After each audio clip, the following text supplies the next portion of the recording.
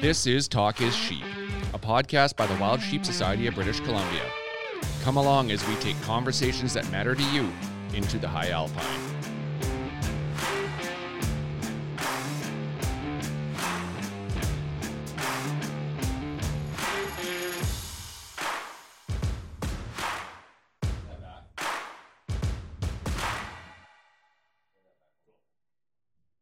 Mr. Hamilton, how goes it? Well, it ain't raining, so pretty happy about that. Ain't snowing. Hey, spring's here. Sheep counts. Life is pretty good. How'd the sheep counts go? Well, dude, I think it was a bit sobering. So yeah, you reached out to me right away that morning with a picture of a dead ewe, right? And very high mortality rate in that Spences Creek area. That highway there has sheep on it, and people are driving too fast. And there was a vehicle incident, and they hit that ewe, and so our volunteers showed up, and that's the first thing they seen. Yeah. There was some coyotes hanging around, so I think it was a little bit sobering, to be honest with you, from the sounds of things. And of course, our spirit's a little bit dampened already because of COVID. We can't have the big group. We kept it very quiet this year in terms of marketing it. We used previous volunteers. Yeah. And respectfully to our members, we reached out to local First Nations, we reached out to local community, and we had to be respectful. We couldn't show up with 250 people hanging around. It wasn't socially responsible. So this year was it's a peculiar year. It's been tough for all of us. COVID, dead ewes, predators. So we're doing what we can, right? We're managing the circumstances the best we can. And it's a challenge, right? So I don't know. Oh, it is. It is. Yeah, when I got that picture sent to me, I'm just like, oh my God, because he said that ewe wasn't there an hour previous, so it was something that happened while they were there, and it just shows why we're in that area doing these counts, right? To kind of get some accountability on people, and maybe. Who knows what kind of mitigation we can put in to stop that in the future. But huge shout out to all our volunteers that were able to take part in this and do their part to give back. So looking forward to seeing the final counts. And there will be more. There's going to be more opportunity. You'll hear on this next podcast, we have Chris Proctor on, Regional Bio. He's a senior manager, senior biologist for Region 3. And there is going to be opportunity for more counts in the future for the Wild Sheep Society BC members.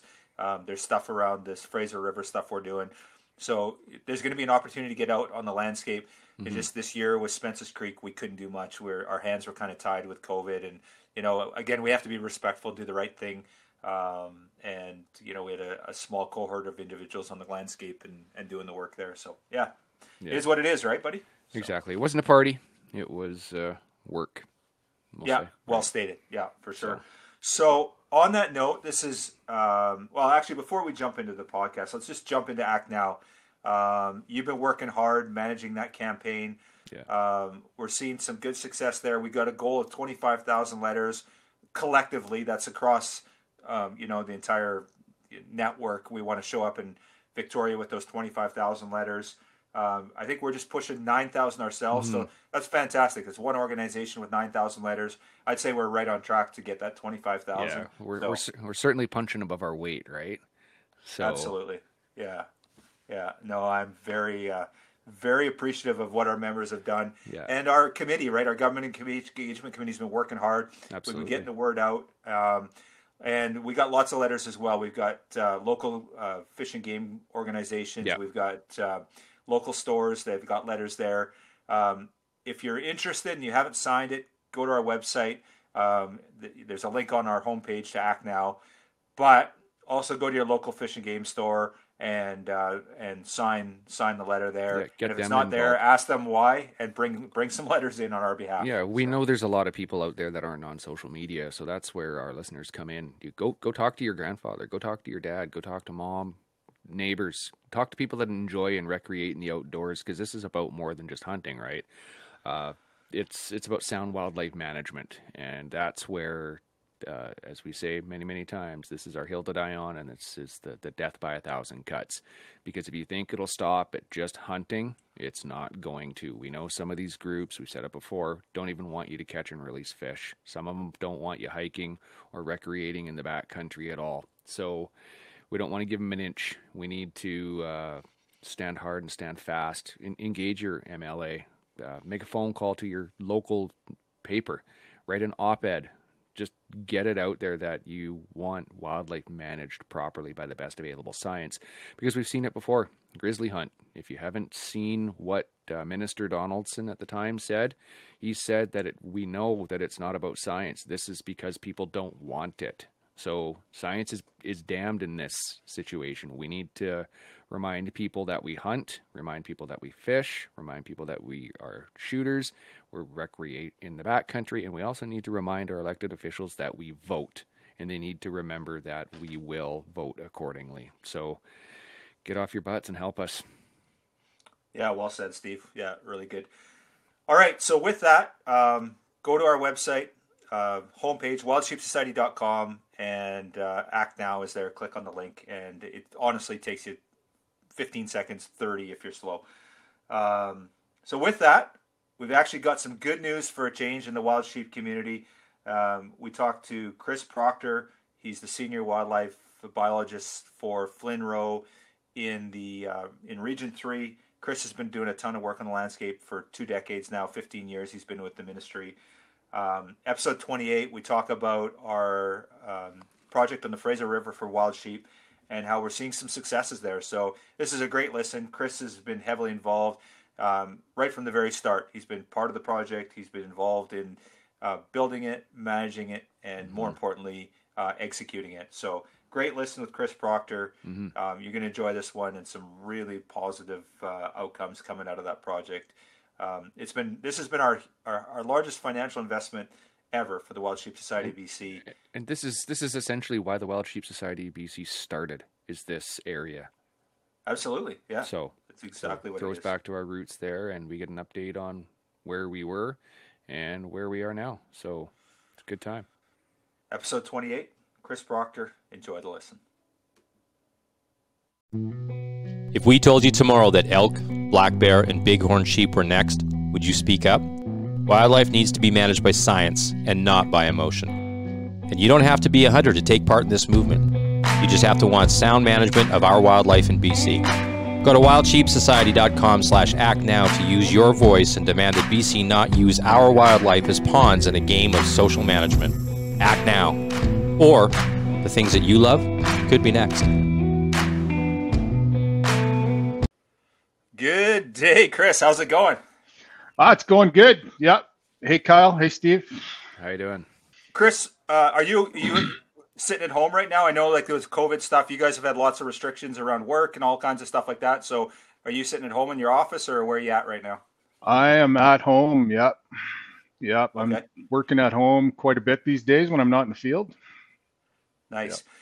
Yep. How many days would you say a month you're putting in, like, on the backs of wildlife out in the wilderness doing your stuff? Like, I know it's really busy February, March, April, and then it kind of slows down in, I guess, April, really, right?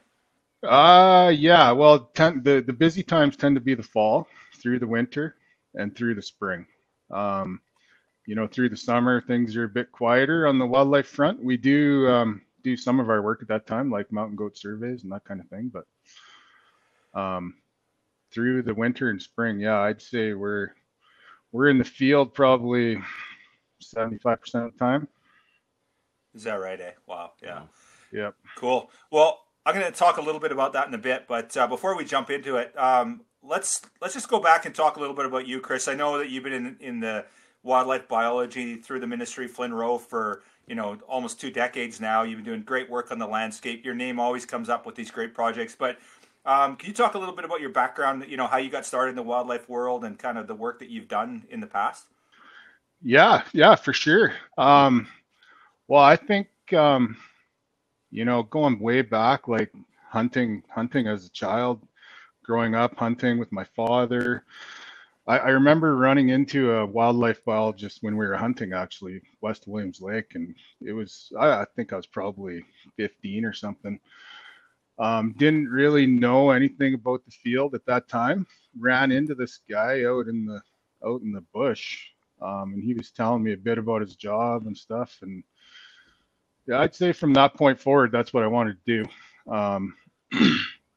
So following high school, I went to university. Well, I went to college first, actually in Alberta, then to university in Prince George. And yeah, got a job right away. I worked in Alberta for a while with the Canadian Wildlife Service. Got a job here in BC on the South Coast. Initially worked there for a couple of years for the ministry, and then been in Region 3 ever since. That's awesome, Chris. So now, sorry, go ahead. Sorry, I was just going to say I've been in Region 3 since 2008. I started working for the ministry in 2005. So what was your background in school? What did you take? Was it wildlife biology? What did you take in terms of your studies? I took a degree in wildlife management, at University of Northern British Columbia, Prince George. Fantastic. So then now with your work, obviously you're doing a lot of wild sheep work. I know you're involved with moose. I guess in BC, you guys are jack of all trades. We have ungulate specialists and all kinds of stuff, but like in Region 3, you're a senior wildlife biologist.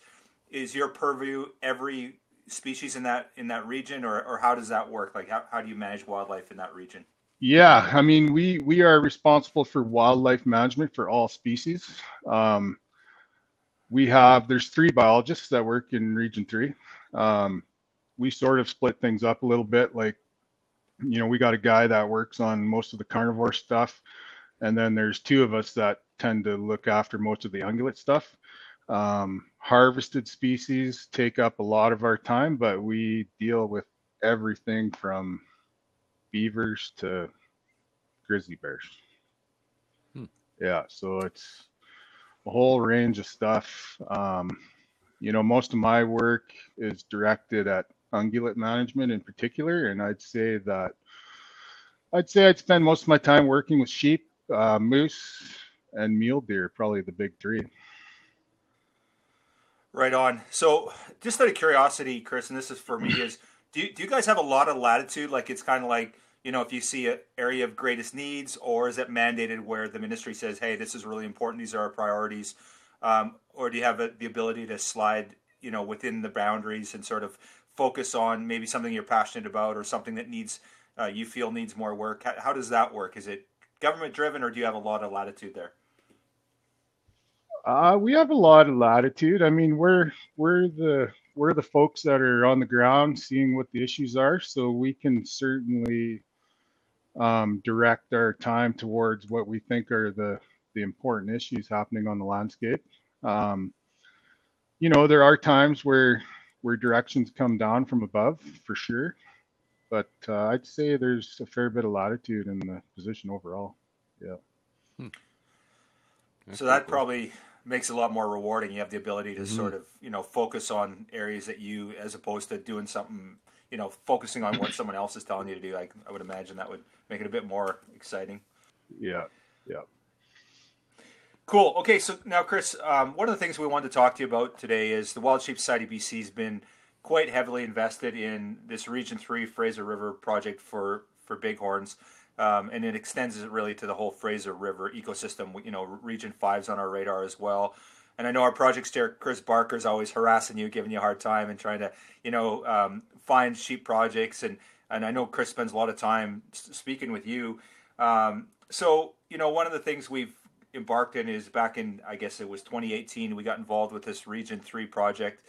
And I know you've been kind of spearheading it for us. So, can we just talk a little bit about what that program is and what it entails? Just kind of a high level stuff. And I guess probably the best way to do it is let's go back to maybe the history of the Region 3 and I guess the Fraser River ecosystem and really what precipitated this. Why are we so concerned about it? Why are we doing the work here? Why are we investing this kind of capital and resources into this region? So let's start with that, I guess, with the history of the region for starts.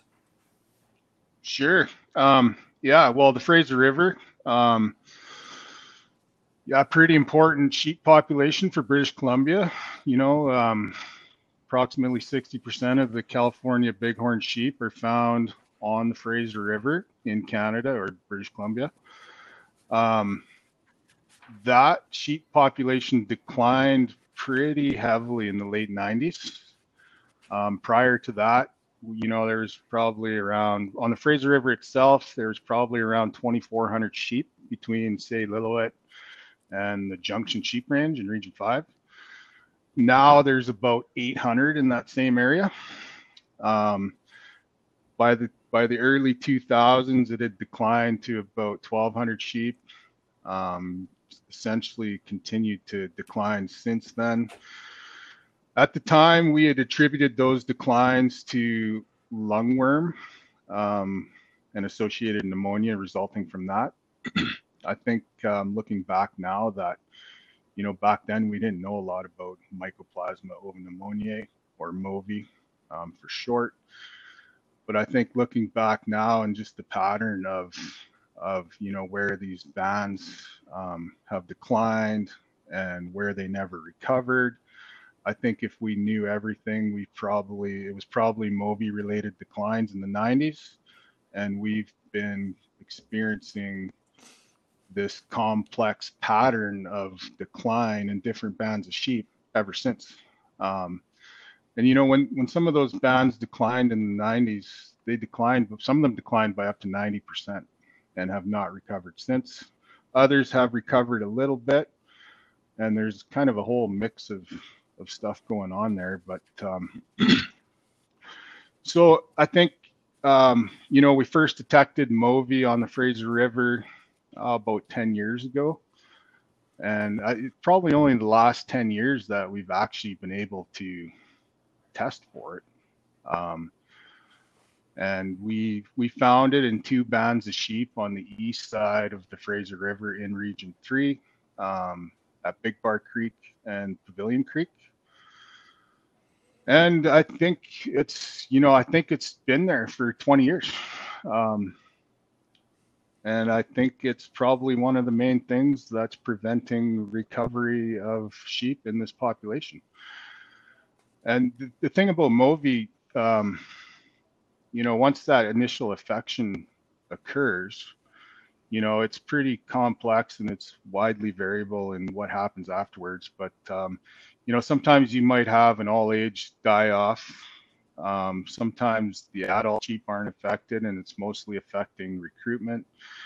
The thing that tends to happen, and it doesn't happen all the time, but you end up with some of these adult female sheep that do not mount a immune response to the bacteria, and they end up living with it, shedding it through their nose, and it persists in the population for decades or longer, even maybe forever in some cases, by the females shedding that bacteria through their nose. They give it to their young lambs.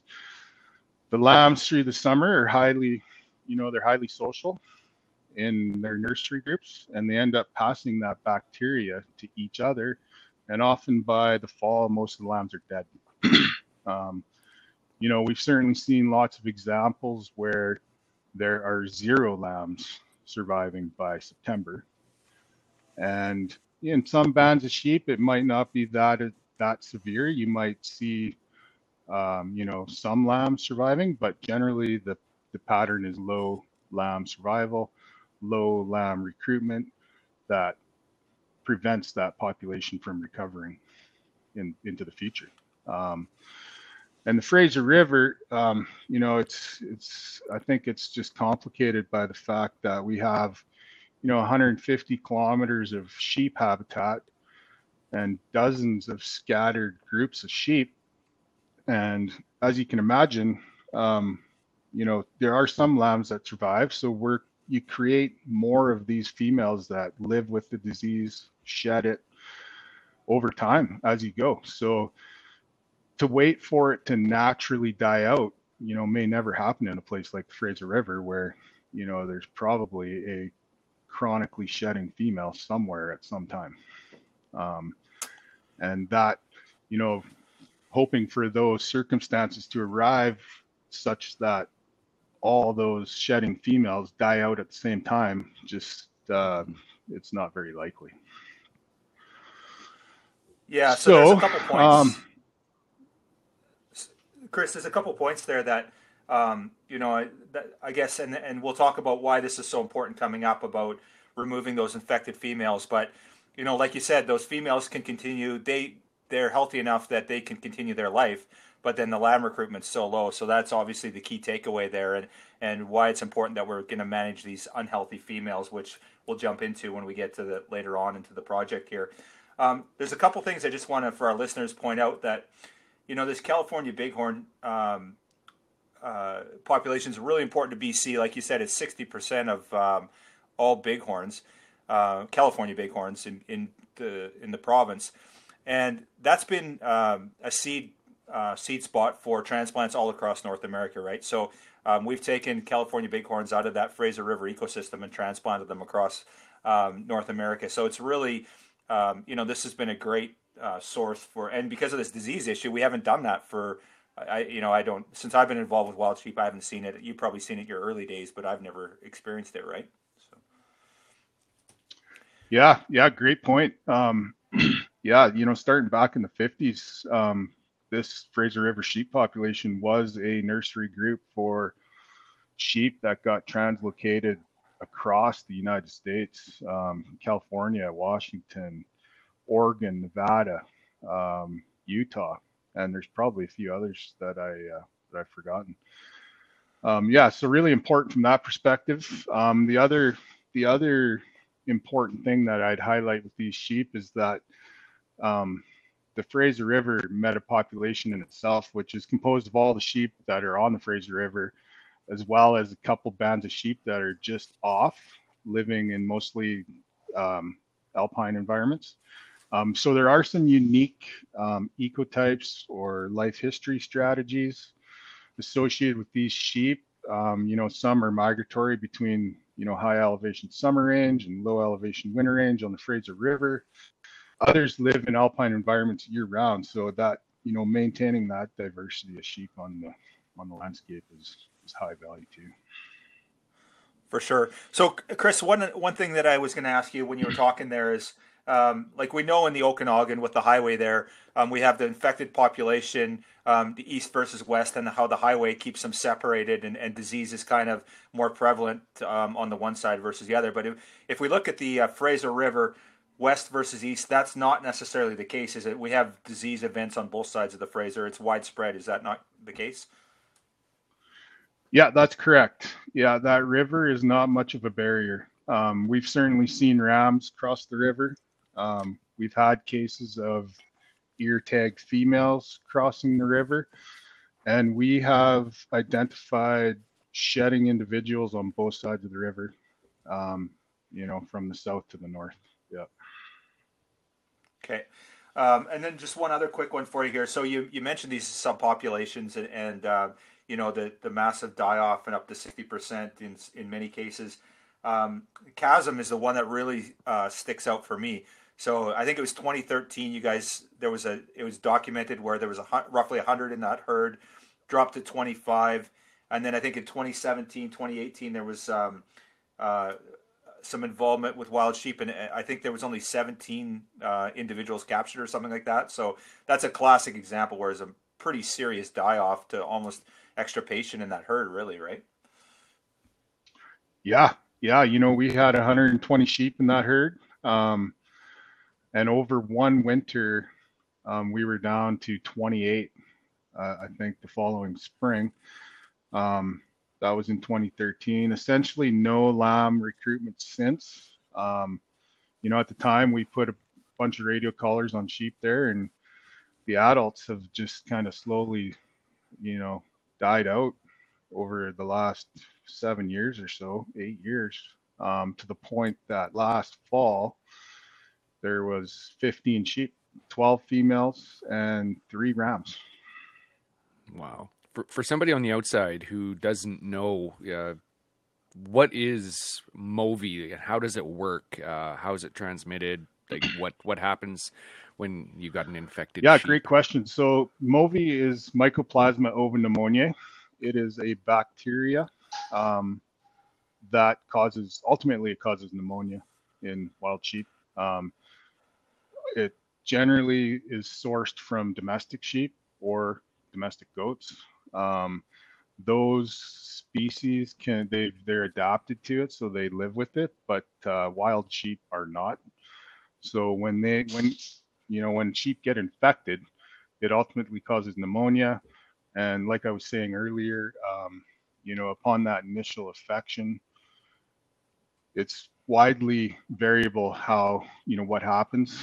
Sometimes there's a huge die-off, like we saw at the chasm. In other cases, you may not see that die-off, and it just seems to affect the lambs more so than the adults. But essentially, yeah, I think I already spoke to that. The the concern is that a few of these individual adult females, they end up living with this bacteria, shedding it through their nose. They do not mount an immune response. So I should back up a little bit. Some sheep do, when exposed to it, will mount an immune response and they will beat it. There is that small proportion that does not mount an immune response, and they end up living with it, shedding it, and passing it to young lambs on an annual basis. So, and then, the lambs passing it to each other, and often they're dead by the fall. Wow, sounds like a hell of a way to go. Yeah, for sure. So, Chris, what I'd like to do now is jump into like the project itself. So we know a little bit about the history. We know the importance of it. So Wild Sheep Society BC has been involved with this from the start. I know you have as the senior wildlife biologist in Region 3. Let's talk a bit about the few of the the key players here. So I don't know if you want to talk a little bit about Jeremy, his involvement. Talk about if you like, I can jump into the funding partners on this. I know you're familiar with it too. But let's just talk about who's involved and how does a project like this come together? Like, how did this get started? Like, obviously, we know this problem. It always exists. Obviously, it's something you want to make a difference with. But how does something like that get moved into, okay, we've got 3 years, we've got a couple $100,000, we got helicopters, we got volunteers, we got people on the ground. How does that evolve from where you are? Yeah, well, I can speak to how this came about for sure. So we, seeing that lack of recovery in that sheep population for, 20 years, learning more about MOVI as we go here over the last 10 years. Like I said, we've only been able to actually test for it and detect that bacteria for probably the last 10 years or 11 years or something. So it was something that we've been thinking a lot about.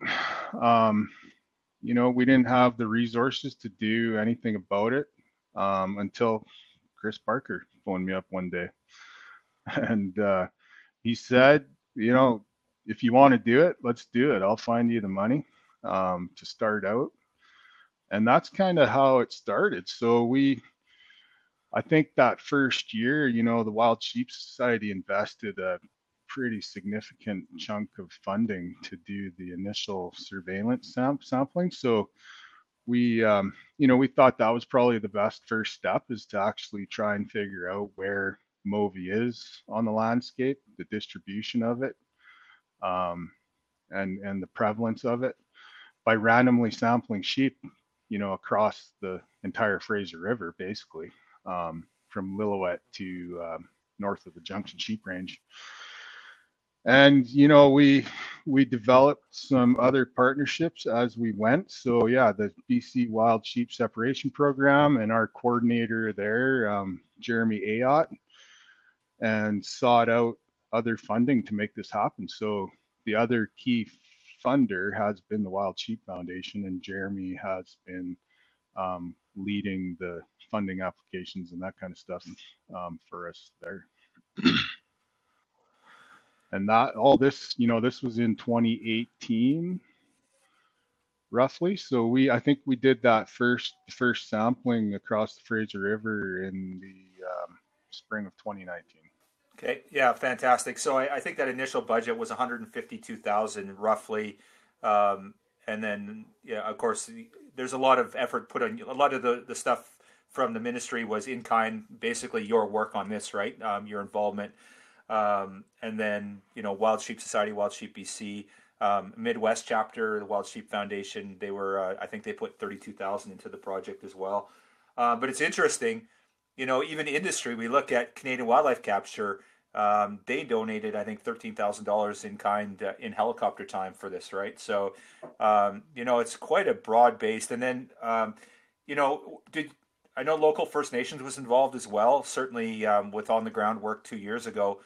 Was that you that was involved with bringing local First Nations in, or how does that involvement work, Chris? That relationship as well. Yeah, well, wild sheep are obviously important to First Nations on the Fraser River, so we engaged with the St'át'imc First Nation right off the bat. I shouldn't say it was right off the bat.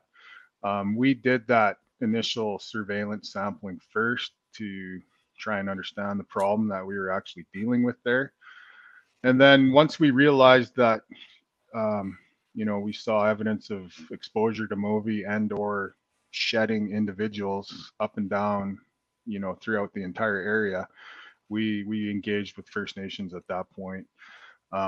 We actually have a working group established with the St'át'imc First Nation and 6 of the northern communities about this work going on out there. So, and we definitely, we've been trying to involve those folks on the ground wherever possible.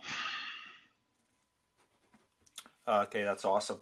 So now, with regards to the project, so there was year one. It's a 3-year project, was originally identified, and best I can tell, Chris, from the original funding report I've seen from Jeremy, the project's evolved a little bit as you'd expect, but there became this process of test and remove, which I think we're going to jump into. But you said that first year you were trying to understand them. Do you remember how many individuals were collared and that sort of stuff? Do you have any numbers on that? I've seen it written, but you probably, I don't know if you recall those numbers. There's a lot of stuff that's gone on since then, but it was quite significant. It was close to 50 or 60 animals, I think.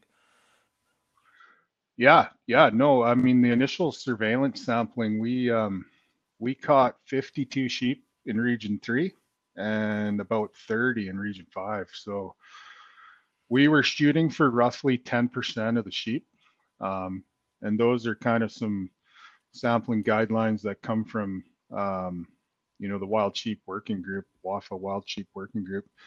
So our objective at the time was to catch 10% of every group of sheep that we could find on the Fraser River. And given that there's about 800 sheep, we ended up with about 82. Wow, perfect. On the Region 3 side, we collared 40 females at the same time that we did those captures. And in Region 5, we put 18 collars on those 30 sheep we caught there. Okay. Our objective with the collaring, I was just going to say our objective with the collaring at the time was just to determine survival rates, causes of mortality, and the degree of connectivity between these different bands of sheep on the landscape. So a couple questions there. One, I understand that there was nasal and blood serum work done as well, so you tested there. I want to pick your brain on the results of that. And then the other one is, what did you guys find with the connectivity? That's the one thing I haven't really seen too much on. I'm curious as to what you found from that. Yeah, good questions. So the initial sampling, there's 2 things we're looking for. We're looking for those individuals that are shedding that bacteria through their nose.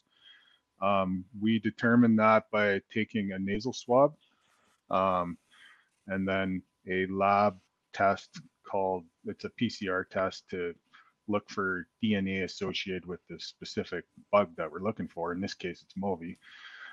The other thing we're looking for, we take blood samples from these sheep, and we're looking for their history of exposure to MOVI. So looking for those individuals that actually mounted an immune response, have antibodies for MOVI in their blood. And that, when you think about it, if say 10% of the sheep are actually individuals that shed that disease, and then we're randomly catching 10% of the sheep, your actual odds of catching a shedding sheep are pretty low, like 1% or, somewhere around there. So that history of exposure tells us a lot about, whether MOVI's been there in the past. And if you see it, that history of exposure, then I think you need to assume that it's everywhere in between where you've made those observations. So we saw a history of exposure, right from Lillooet to north of the junction. The number, I think it was somewhere around 20% of the sheep we captured had evidence that they had been exposed to it, so antibodies. And then about 10% of the sheep were actually shedding the bacteria.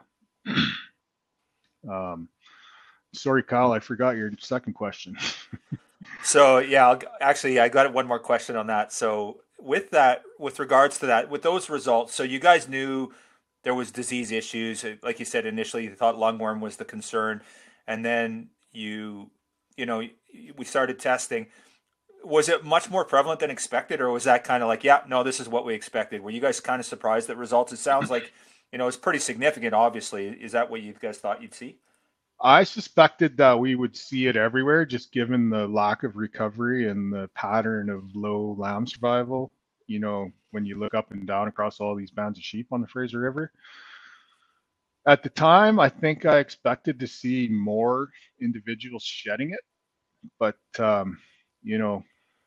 I think looking back now, it's just the nature of a small fraction, this 10% that we're actually sampling, and your actual probability of catching one of those individuals is pretty low. So I think if you see it at all, like I said, you need to assume that it's almost everywhere.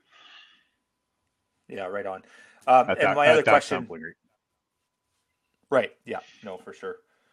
And my other question for you was, did you guys learn anything about the connectivity? Did you find, that the movements were more widespread, less widespread? Was it kind of consistent with what you thought you'd see? I think that, while we're still collecting that data, so we have in Region 3, what do we got? We got about 2 years of data now. I'd say those bands of sheep that, over the years, we've roughly determined where these nursery groups are, and we name those bands of sheep. We give them a name oftentimes. Those bands of sheep are a little more connected than I thought. We knew from, radio collaring projects in the past that often all these bands of sheep will be connected by rams, for example, moving, rut-related movements in the fall. But yeah, there's a little more connectivity between these bands with the females in these nursery groups than I think we expected. They're highly connected. Cool. It's like a chain of connections all the way up the Fraser River, basically. Right. Yeah, and I think aside from probably our northern thinhorns, that Fraser River ecosystem is the most connected, ecosystem in BC, certainly, right? Because everything else south of that is pretty fragmented for the most part. Yeah, and those sheep are connected to other important sheep herds too, right? Like Spence's Bridge, for example. Direct connections to the Fraser River there. And cool. Okay, Chris. So we have year one. We got the samples. We had a good understanding of where everything was. So let's move into year two, which was 2019, 2020. So that would have been, the fall and winter of 19, spring of 20. What happened there? What kind of and what were some of the findings and outcomes of that process? Yeah, so once we determined, once we understood what we were dealing with, which is basically the idea that MOVI is probably everywhere. There's only two things you can do at that time. You can either stand by, let it play out naturally, and hope that it fixes itself at some point down the road. that didn't seem like a great option because we had been dealing with, this lack of recovery for 20 years or whatever on the Fraser River. The other option is to attempt to treat the disease. There's not too many ways of dealing with that. It can't actually be treated with with an antibiotic, that kind of thing. The only way it can be treated is to try and identify those individual females that are shedding that bacteria to their lambs and removing those from the population. So that's what we set out to do in over that winter, 2019 and 20, in two areas. One, we picked the one band of sheep on the west side of the Fraser River where we saw the highest prevalence of shedding individuals and the highest number that had been exposed to MOVI from that initial sampling, which was a band of about 50 sheep just north of Watson Bar Creek on the west side of the Fraser River. And then the second band that we were treating that winter was the Chasm band of sheep. So, test and remove, basically seeking to identify those individuals that are shedding that bacteria and removing those from the population. It requires catching, our objective was to catch all of the females in those bands. So at Watson Bar Creek, we estimated there's approximately 50 sheep there that we needed to catch. At the Chasm, we were down to a dozen females. So that's what we did. We caught all of them all of them on the Fraser River with a helicopter. At the Chasm, we did catch a few on the ground, and then the rest of them with a helicopter. And we tested those sheep for, the presence of Mycoplasma ovipneumonia in their nasal passages. And if they were healthy, they got released. If they were not, we euthanized them at the, on the spot there. So Chris, quick one there. So historically, when you caught sheep, you'd have to catch them. You'd do maybe a nasal swab. You'd maybe do blood serum work. You'd send it off to a lab. You'd wait 6 weeks, and then you'd get your results. Now, it's my understanding that with this Fraser River project, this is the first time ever where you guys actually had 2 active biomemes, and you're actually able to do the PCR test right on the ground. At least that's documented that we know of. Can you talk a little bit about what the biomeme is, what the PCR, and I think with COVID, people know that term now, PCR and that sort of stuff. So I think that was kind of a game changer, right? Because you wouldn't have been able to do that test and remove if you didn't have that the technology to do it. Am I correct in saying that? Yeah, no, it's a good point. We so the biomeme, it's brand new technology.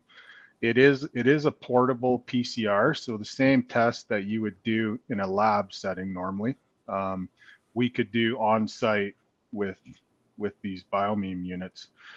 And so we've had a couple different approaches. We've been doing this for 2 years now. So speaking on the first year, our general approach was, and we were kind of hoping to, one-stop shop kind of thing. So yeah, you're right. In the past, we would catch a sheep, take a nasal swab, put a collar on it, go back home, send that nasal swab to a lab, and then we had to wait for those results to know whether that sheep had MOVI or not.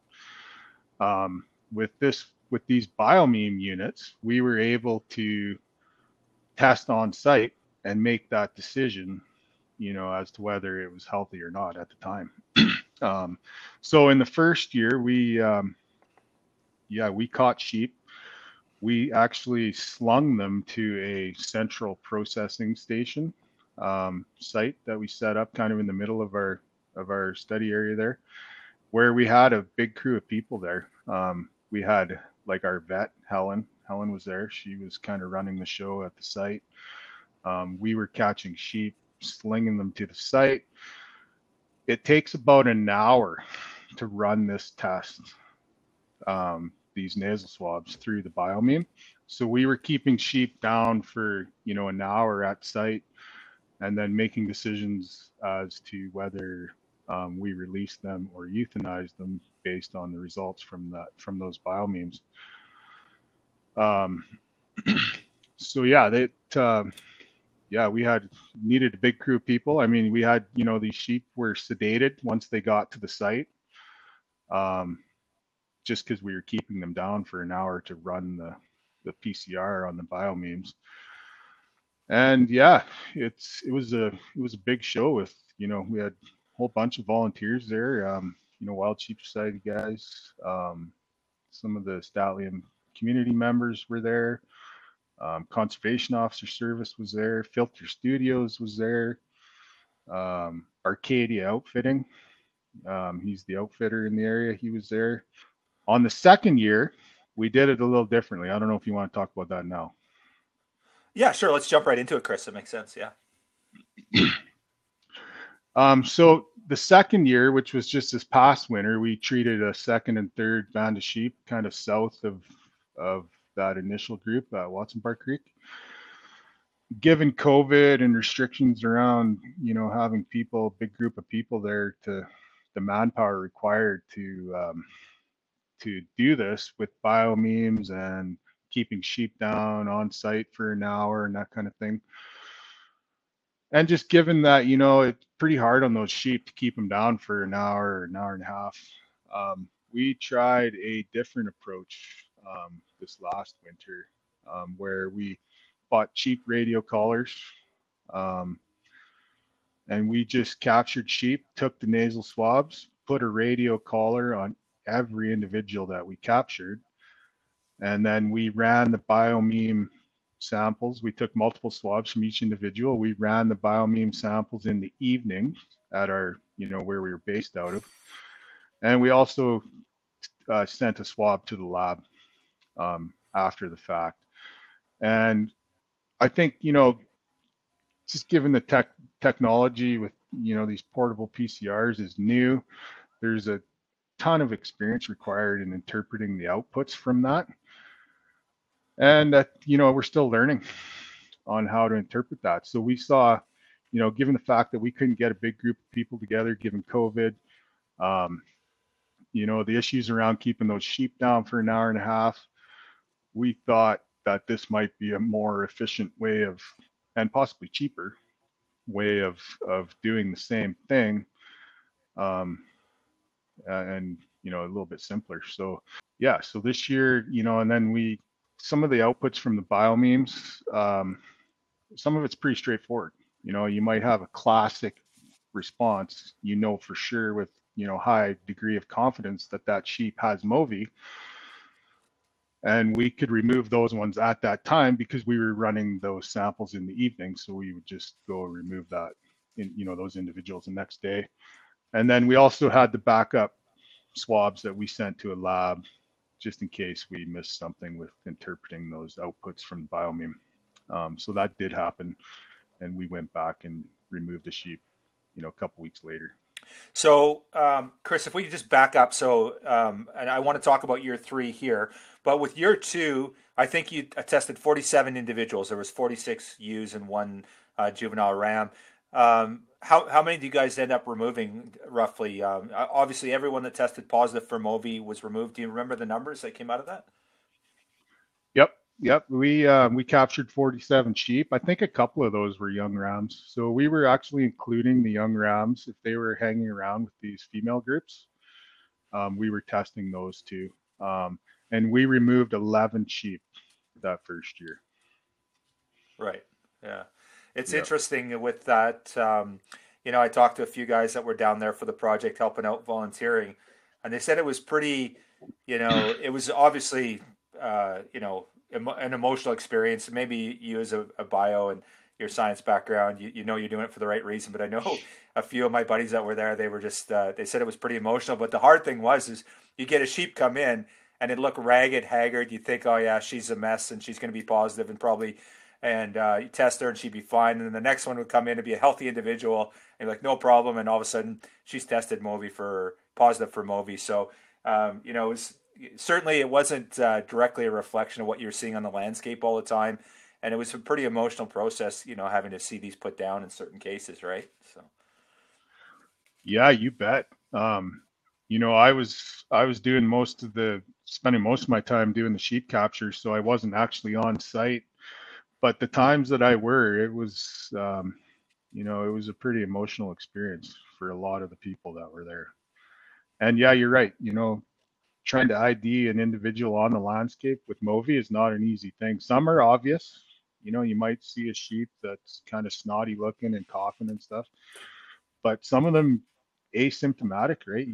You wouldn't be able to pick them out of a crowd of sheep looking at them.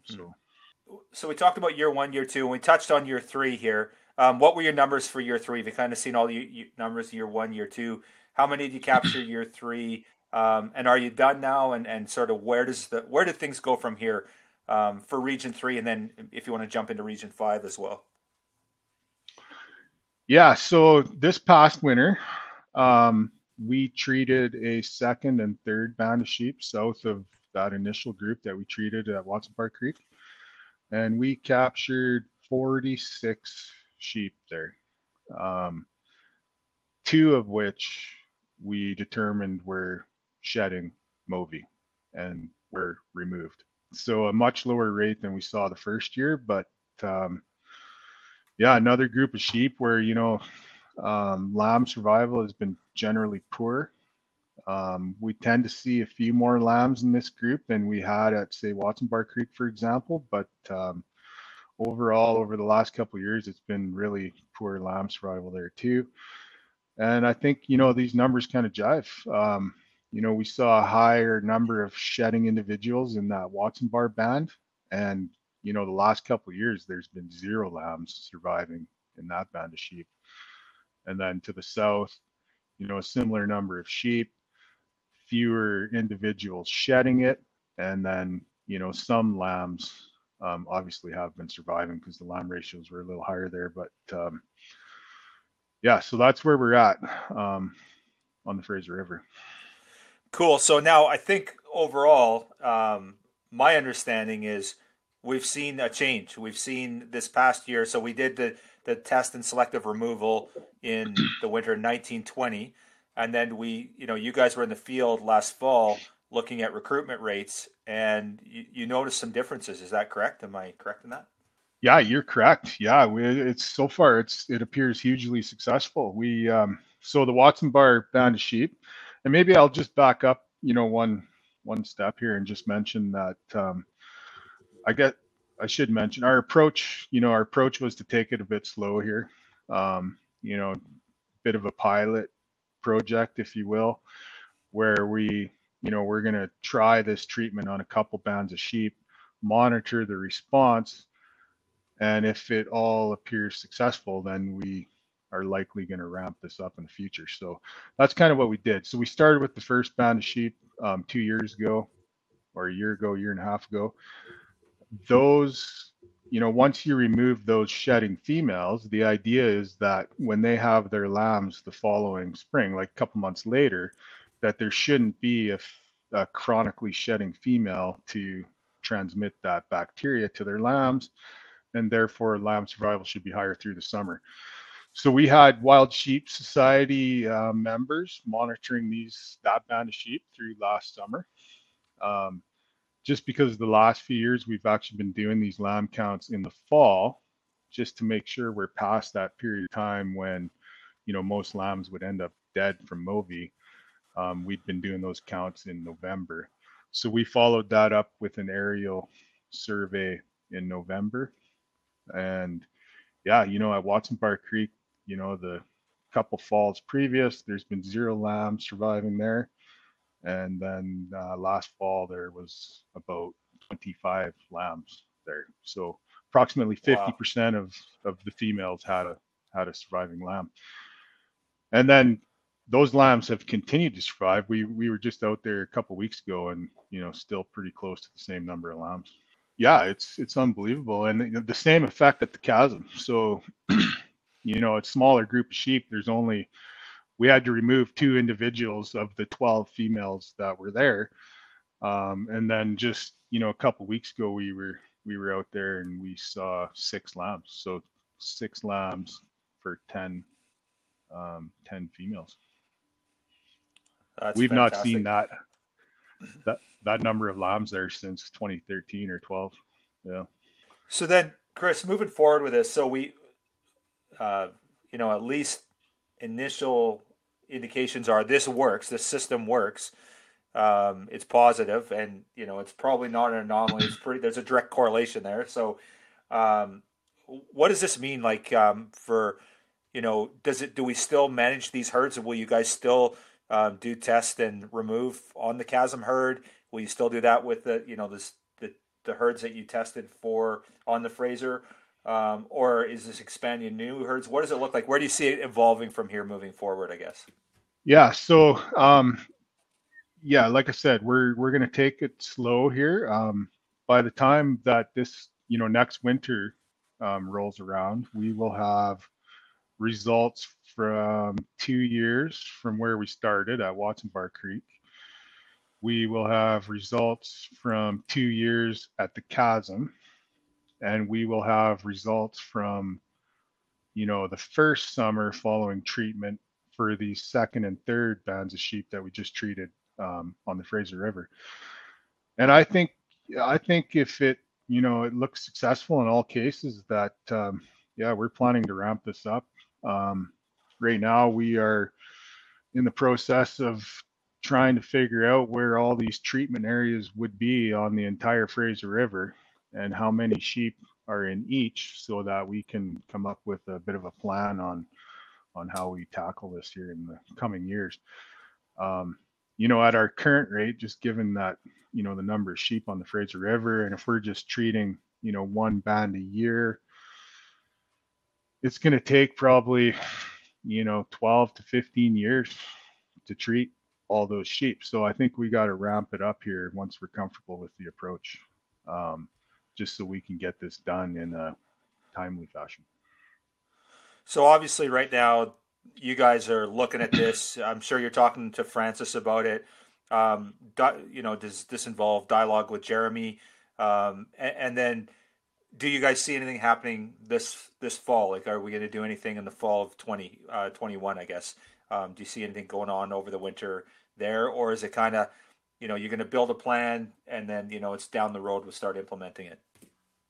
No, I think, yeah, right now. So, we have a crew, um, Jeremy, Francis, um, Chris Barker, and basically this working group that I spoke about, um, where we are going to prioritize how we do this going forward.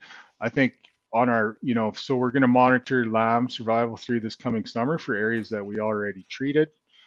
The other thing I forgot to mention actually was the other half of actually assessing this, the treatment effect here is actually catching some of those surviving lambs, which we just did here a couple weeks ago, and testing those for exposure to Movi.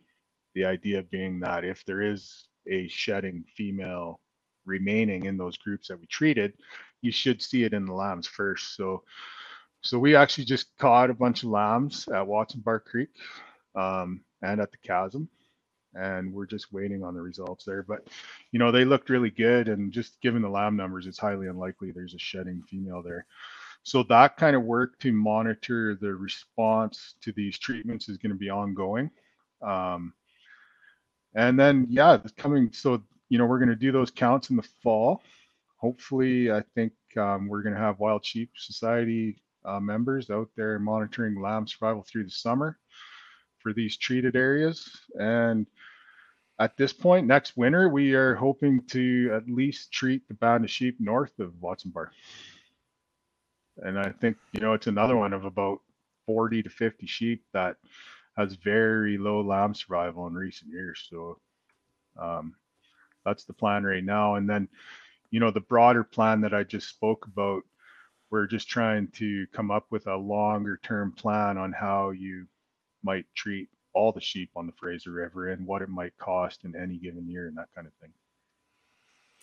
Yeah, we're obviously looking at millions in that case. Probably like that Fraser project was $150, and that was at the onset. I know we spent a bit more than that, and then Chasm was on top of that. So, it's obviously a multi-million-dollar investment, but it's one of the things we're actually seeing success. We've done so many different things. We're trying to improve habitat work, and but this is the one thing we've actually seen a correlation between the work that's been done around disease and a positive effect on the landscape. So it's actually must be pretty energizing for you as a biologist to see that sort of success, hey Chris?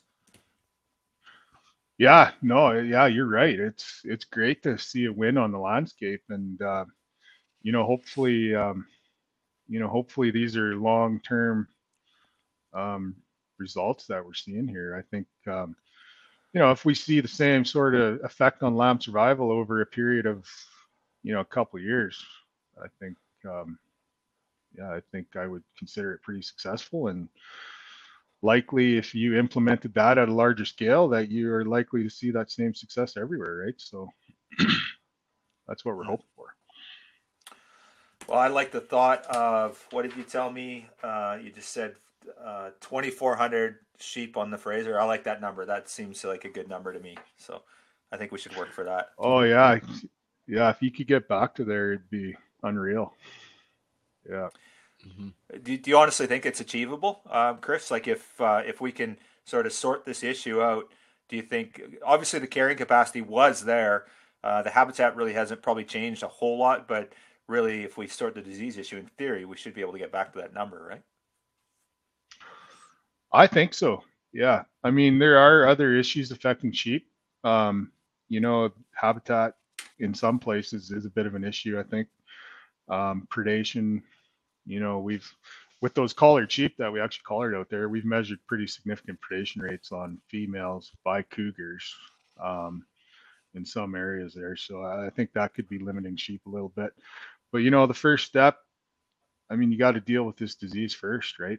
Any other management action that you might implement on the landscape is not expected to be successful if you have disease operating there first. So, I think that's the first step. And I know, we've been talking with Wild Sheep Society, with you guys, with Chris and stuff about, getting going on implementing a burning program too, in conjunction with a bunch of this work. So that's ongoing too, and probably likely focused in areas where we've treated sheep already, right? So I know with Chris Barker, he talked to me 4 or 5 years ago that he had this in his mind. He had a vision where, to see those numbers back, that 2,400 sheep on the Fraser, and exactly that. Like, let's sort the disease issue, and then we can work on habitat. We can work on all these other things, but we can't do anything until the disease. So he's talked about that for the longest time. Ever since I've known Chris, that's one of the first things he talked about to me. And appreciate what you're doing there, Chris, what your team is doing. And, it's just so encouraging to talk to somebody about wild sheep and hear a small success story, because we have so many uphill battles we're fighting every day. And I know you as a regional biologist, and you're dealing with moose and a whole bunch of other species across the landscape, and you're seeing it even worse, right? You're seeing declines in certain populations. And so, really grateful for what you've done to lead this and all the effort you put in. And, every picture I see, you're out there with the net gun chasing these sheep down and putting the time in and managing all this and putting it all in. It's pretty exciting, man. I'm really grateful for it. And I think our members are too. So thank you. Yeah, you bet. It is very exciting work.